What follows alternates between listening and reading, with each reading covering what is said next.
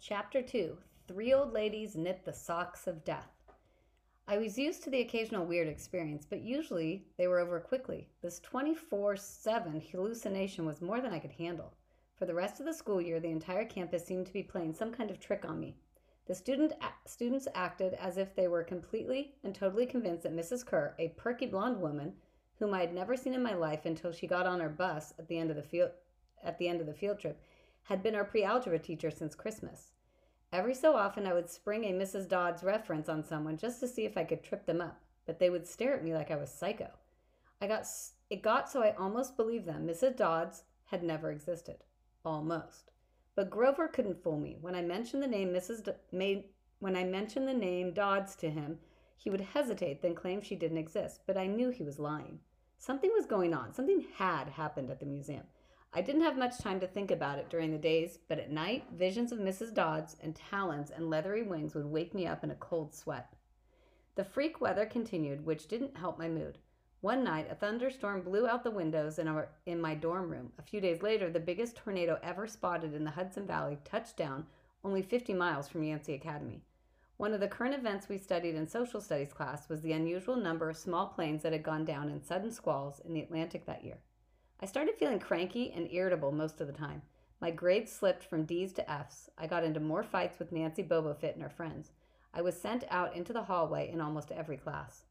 Finally, when our English teacher, Mr. Nickel, asked me for the millionth time why I was too lazy to study for a spelling test, I snapped. I called him an old sot. I wasn't even sure what it meant, but it sounded good. The headmaster sent my mom a letter the following week, making it official. I would not be invited back next year to Yancey Academy. Fine, I told myself, just fine. I was homesick. I wanted to be with my mom in our little apartment on the Upper East Side, even if I had to go to public school and put up with my obnoxious stepfather and his stupid poker parties. And yet, there were things I'd miss about Yancey. The view of the woods out my dorm window, the Hudson River in the distance, the smell of pine trees. I'd miss Grover, who'd been a good friend, even if he was a little strange. I worried how he'd survive next year without me. I'd miss Latin class too, Mr. Bruner's crazy tournament days, and his faith that I could do well.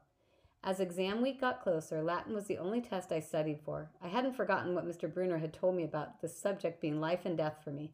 I wasn't sure why, but I had started to believe him. The evening before my final, I got so frustrated I threw the Cambridge Guide to Greek Mythology across my dorm room. Words had started swimming off the page, circling my head, the letters doing 180s as if they were riding skateboards. There was no way I was going to remember the difference between chiron and charon and polydeices and polydeices and conjugating those Latin verbs. Forget it. I paced the room, feeling like ants were crawling around inside my shirt.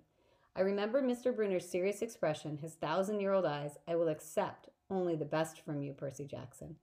I took a deep breath. I picked up the mythology book. I'd never asked a teacher for help before. Maybe if I talked to Mr. Bruner, he could give me some pointers. At least I could apologize for the big fat F I was about to score on his exam. I didn't want to leave Yancey Academy with him thinking I hadn't tried. I walked downstairs to the faculty offices. Most of them were dark and empty, but Mr. Bruner's door was ajar, light from his window stretching across the hallway floor. I was 3 steps from the door handle when I heard voices inside the office. Mr. Bruner asked a question. A voice that was definitely Grover's said, "Worried about Percy, sir." I froze. I'm not usually an eavesdropper, but I dare you to try not listening if you hear your best friend talking about you to an adult.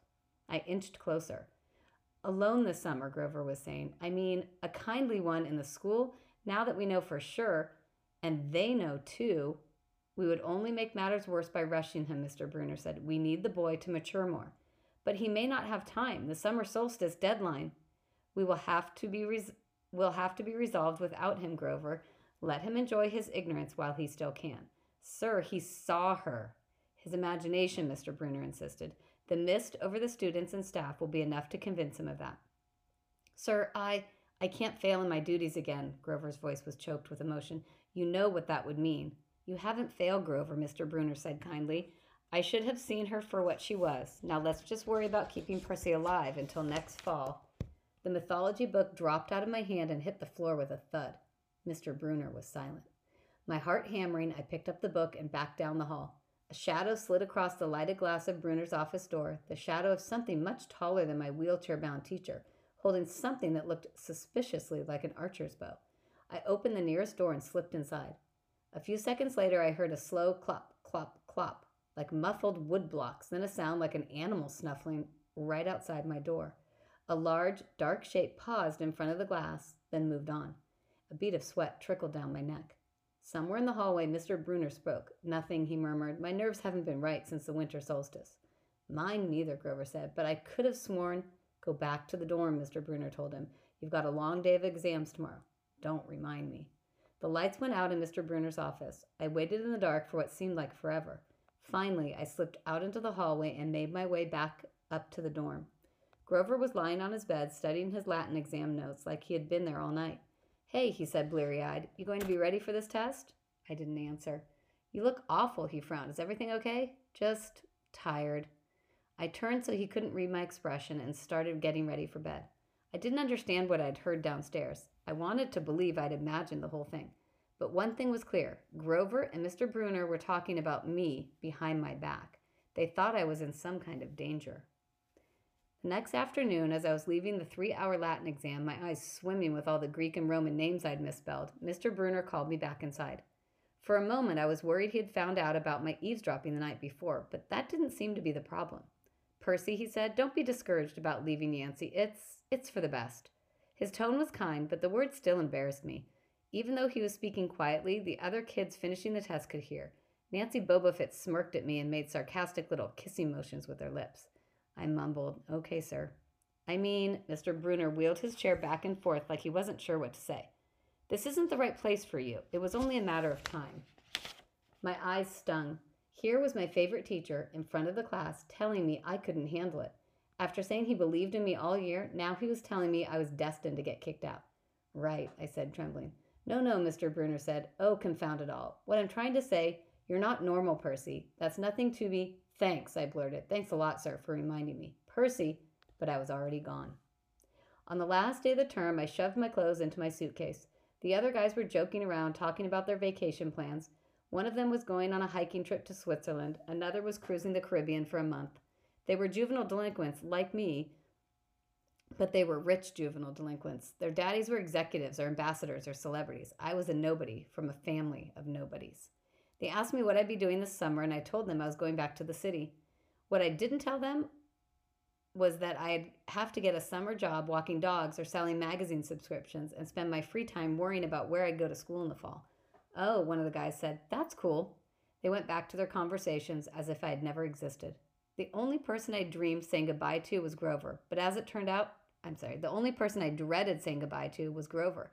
But as it turned out, I didn't have to.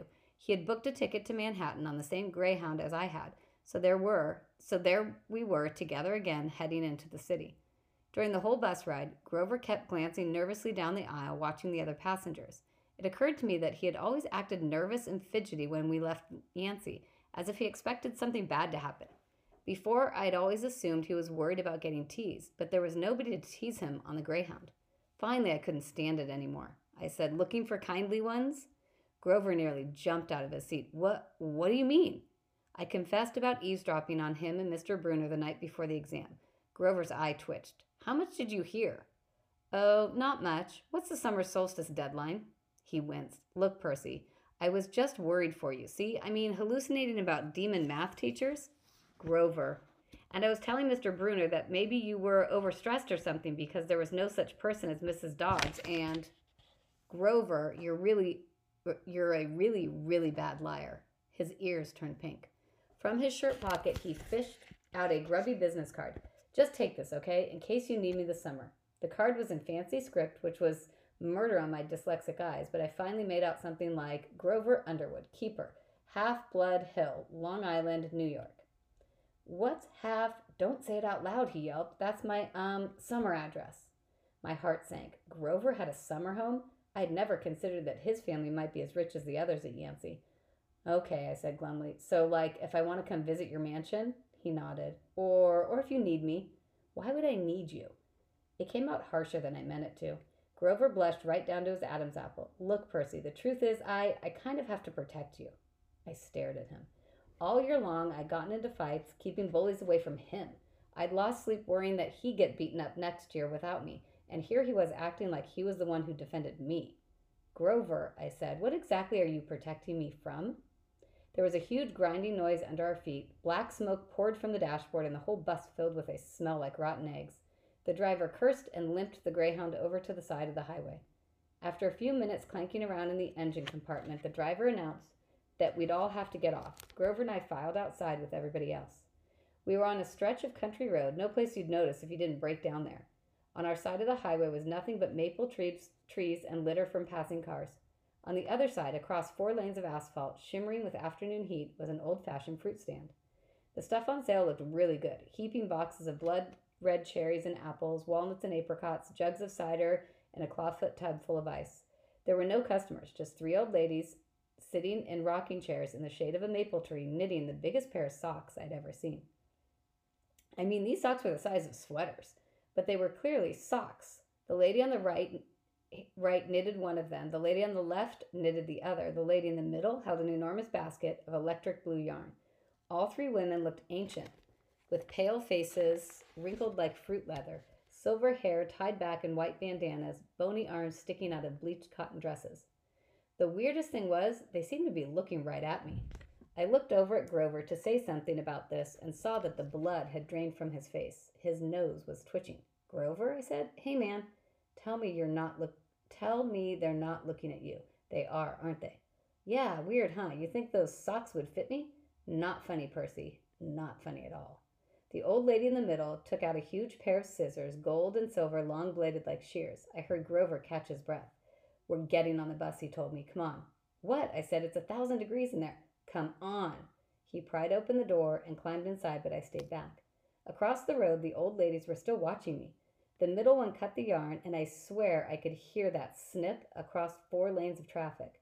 Her 2 friends balled up the electric blue socks, leaving me wondering who they could possibly be for, Sasquatch or Godzilla. At the rear of the bus, the driver wrenched a big chunk of smoking metal out of the engine compartment. The bus shuddered, and the engine roared back to life. The passengers cheered. Darn right, yelled the driver. He slapped the bus with his hat. Everybody back on board. Once we got going, I started feeling feverish, as if I had caught the flu. Grover didn't look much better. He was shivering and his teeth were chattering. Grover, yeah?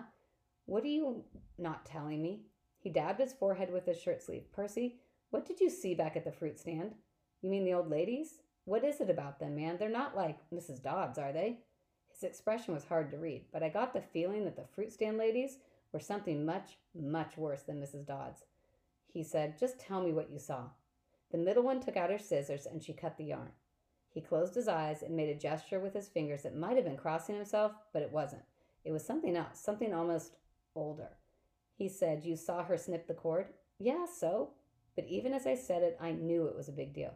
This is not happening, Grover mumbled. He started chewing at his thumb. I don't want this to be like the last time. What last time? Always 6th grade. They never get past 6. Grover, I said, because he was really starting to scare me. What are you talking about?